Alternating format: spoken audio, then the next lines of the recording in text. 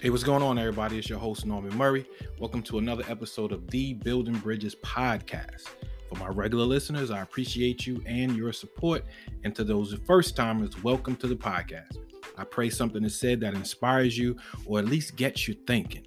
If you want to hear and view some additional content, there is a link right under the description of this episode, along with the link to support us. All right, let's build a bridge. So today's episode: success is subjective. So let's examine why I say that success is subjective. So as you know me, first we'll start with the definition of success. And I put a compilation of them together. So let's start. The accomplishment of one's goals. Okay. The attainment of wealth, position, or honor. And then the last portion, a performance or achievement that is marked by the attainment of honors. So you can see here that it's mostly things that you can gather up, right? That wealth, that position of power, or someone honoring you. See, we have been conditioned to believe that success only comes in these forms. We have been taught that being wealthy is the ultimate success. Having a high status or position that brings power sometimes supersedes the wealth aspect, depending on who you are. But imagine if you have power and wealth, then you have made it, right? That's what society teaches us. Okay, so let's examine that from another lens.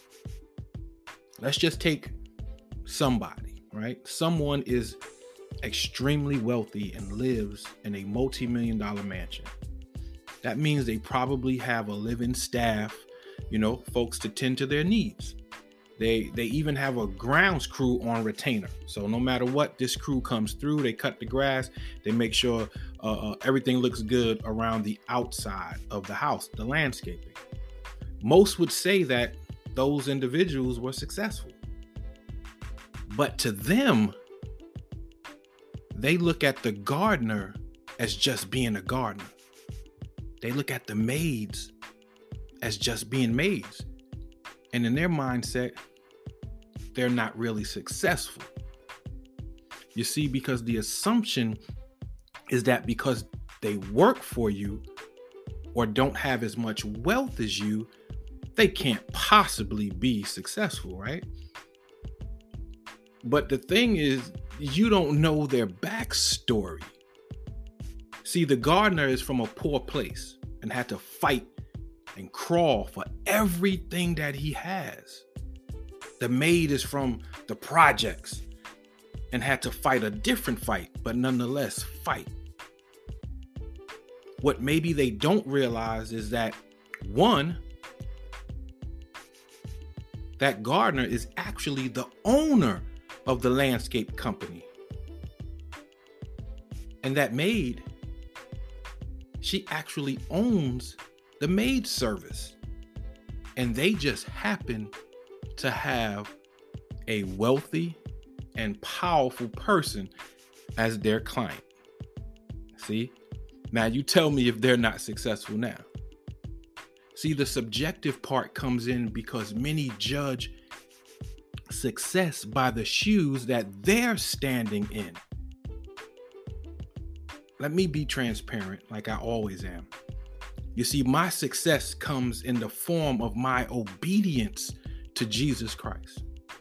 My success is tied up in the trials and tribulations that he's carried me and my family through. You see, he tells us to take heed and beware of covetousness, for a man's life consisteth not in the abundance of the things which he possesseth. And you can find that little piece, that little nugget in Luke 12 and 15. You see, he reminds me that my success does not consist of things that I possess. You see, so for me, my success is based on, did I help someone today? Was I kind to people today? Did I respect you even though you hate me? Did I share the gospel of Jesus Christ to someone today? You see, success comes in many different forms. Now, let me be clear. I'm not saying that having nice things are against God's will, because it's not. I'm speaking more to the mindset that it doesn't or shouldn't define who you are, or the thought process of what success is.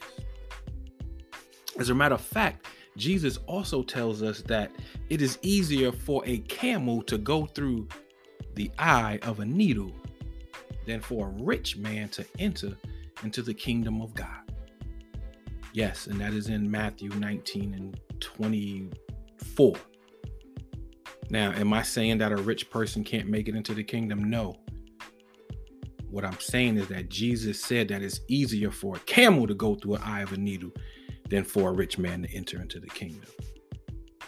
See, when we're so focused on the material things in this world, we miss what God has waiting for us. Money, cars, real estate, and jewels. They're actually short-term incentives compared to what's waiting for me in paradise. Now, see, that's the long game that I'm all in for. All right. See, this is good to me. This is good to me because when I speak to you, I'm speaking to myself. So my challenge for you today is to stop, take a pause, and think about what success really means to you. But while you're identifying that, don't negate or belittle what it may mean to someone else. You may also find out that it's the ones that you least suspect are the most successful. There are some people that are just fine working their 9 to 5 because there may have been a time in their lives when having that 9 to 5 was so far out of reach. See, we have to stop looking at success based on where we're standing. And it works both ways. You might be looking at someone and saying, man, they're successful. I want to be what they are. I want to have what they have. But you don't know their backstory. You don't know what it took for them to get to where they are. You don't know the hardships that they have faced along their journey to get where they are. Because the truth of the matter is, you might not be able to handle what they went through. They could have had some tragic loss in their lives that may have played a part and propelled them into where they are. So are you willing to lose people to be where they are? See, you got to look at the whole picture. So take a pause and think about what success really means to you. It truly is subjective because it's about what it is that you're chasing after. It's about what you believe that it is. Listen, I appreciate you all for listening, and I pray that you enjoyed it. If you would like to be a blessing, just click that link under the description. God bless you and keep building those bridges.